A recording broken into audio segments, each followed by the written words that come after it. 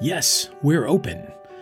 Living Faith with Needham UCC, a sermon podcast from the Congregational Church of Needham United Church of Christ, where no matter who you are or where you are on life's journey, you're invited and welcome. This sermon for Sunday, March 27th, 2022, is entitled All Too Familiar. It's a reflection on a reading from the Gospel according to Luke, chapter 15, verses 1 through 3 and 11b through 32. If you enjoy this podcast and would like to find out more about our open and affirming ministries at the Congregational Church of Needham United Church of Christ, simply head over to our website, www.needhamucc.org. Thank you. Our reading today comes from the book of Luke, chapter 15, verses 1 through 3 and 11 through 32. And again, remember those missing verses in the middle. This section is called Occasions for Celebration. All the tax collectors and sinners were gathered around Jesus listening to him. The Pharisees and legal experts were grumbling and saying, "This man welcomes sinners and eats with them." Jesus told the Pharisees this parable. A certain man had 2 sons. The younger son said to his father, "Father, give me my share of the inheritance." Then the father divided his estate between them.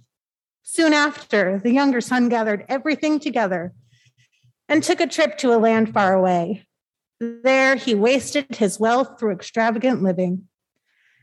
When he had used up his resources, a severe food shortage arose in that country, and he began to be in need. He hired himself out to one of the citizens of that country, who sent him into the fields to feed pigs. He longed to eat his fill from what the pigs ate, but no one gave him anything. When he came to his senses, he said, "How many of my father's hired hands have more than enough food? And here I am, starving to death. I will get up and go to my father, and I will say to him, 'Father, I have sinned against heaven and against you. I no longer deserve to be called your son. Take me on instead as one of your hired hands.' So he got up and went to his father. While he was still a long way off, his father saw him and was moved with compassion. His father ran to him, hugged him, and kissed him. Then his son said, 'Father, I have sinned against heaven and against you. I no longer deserve to be called your son.' But the father said to his servants, 'Quickly, bring out the best robe and put it on him. Put a ring on his fingers and sandals on his feet. Fetch the fattened calf and slaughter it. We must celebrate with feasting, because this son of mine was dead and has come back to life.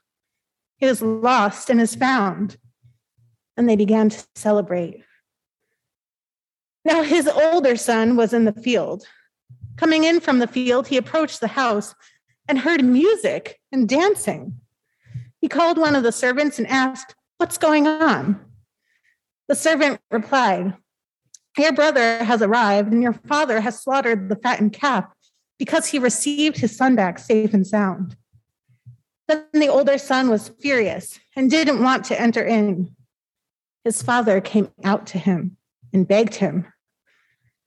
He answered his father, 'Look, I've served you all these years, and I've never disobeyed your instruction, yet you've never given me as much as a young goat so I could celebrate with my friends.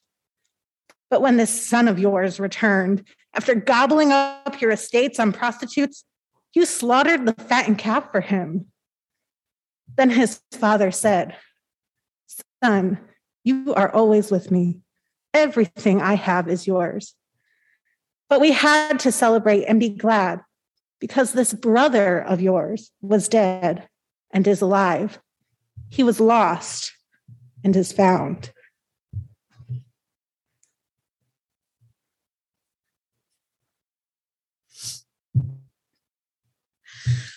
This is one of those stories in the Bible that we think we know.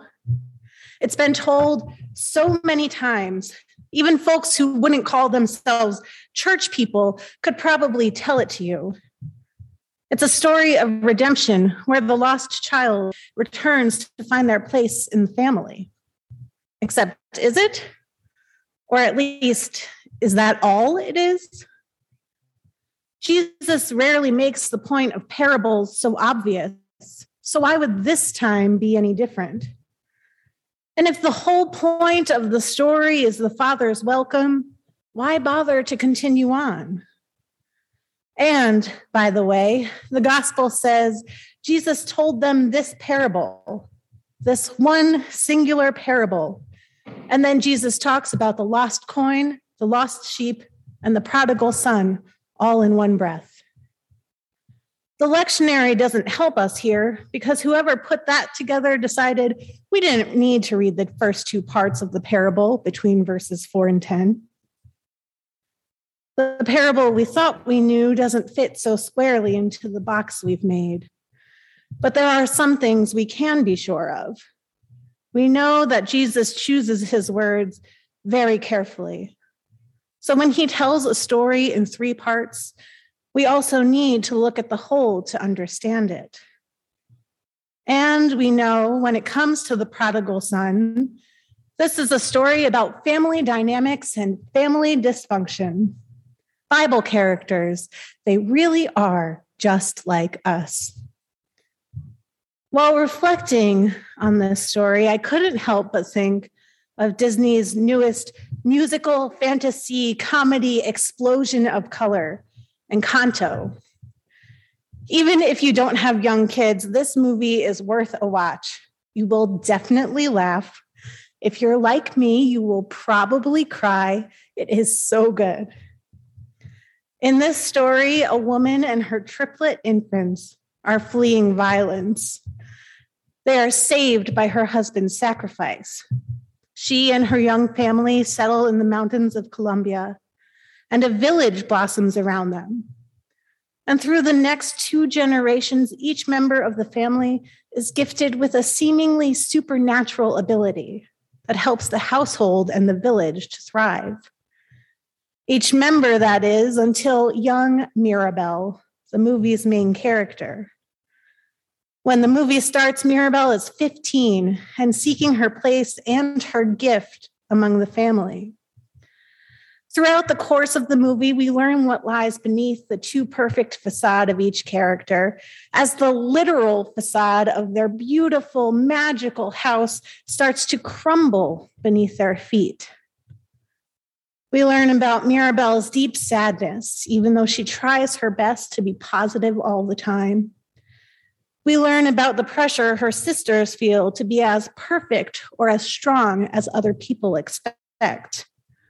We learn about the family's deepest, darkest secret when the entire cast comes together to sing. And if you are listening along at home and know what I'm about to sing, you can sing along. We don't talk about Bruno, no, no, no. We don't talk about Bruno.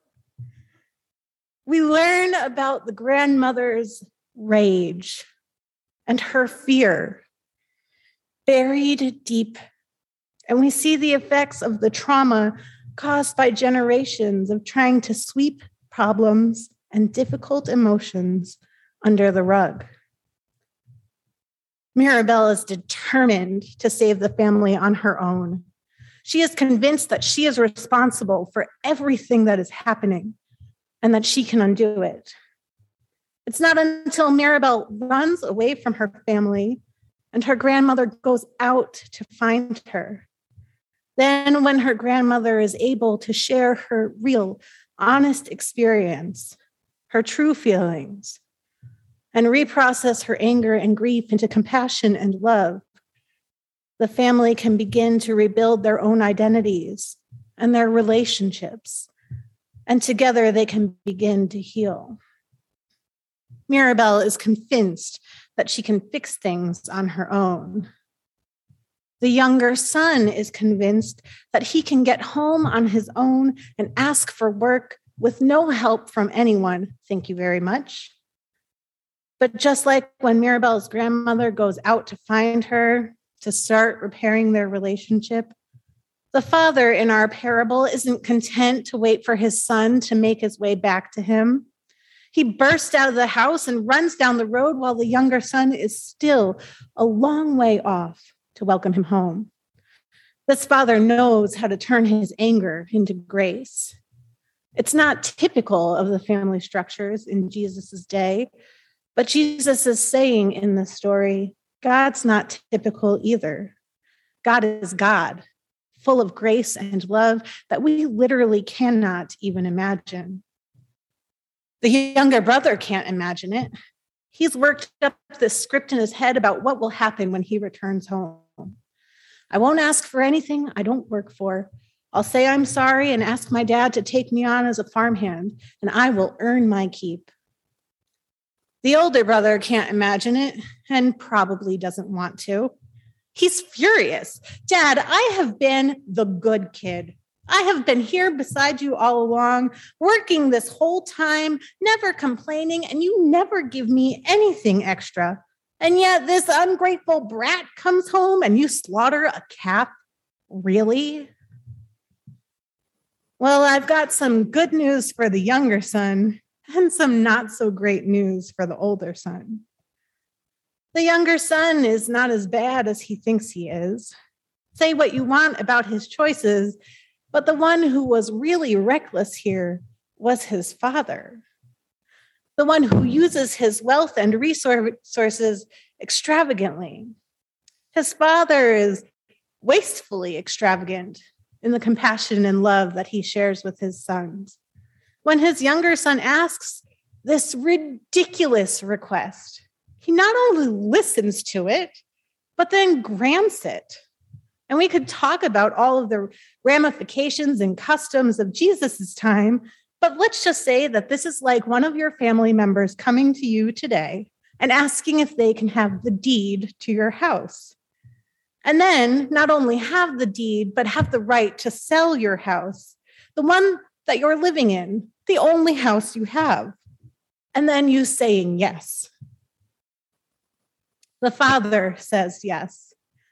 Then, after his younger son has insulted his family, sold off his part of the inheritance, and spent all that money, the father accepts him back without question, which again would be absolutely scandalous.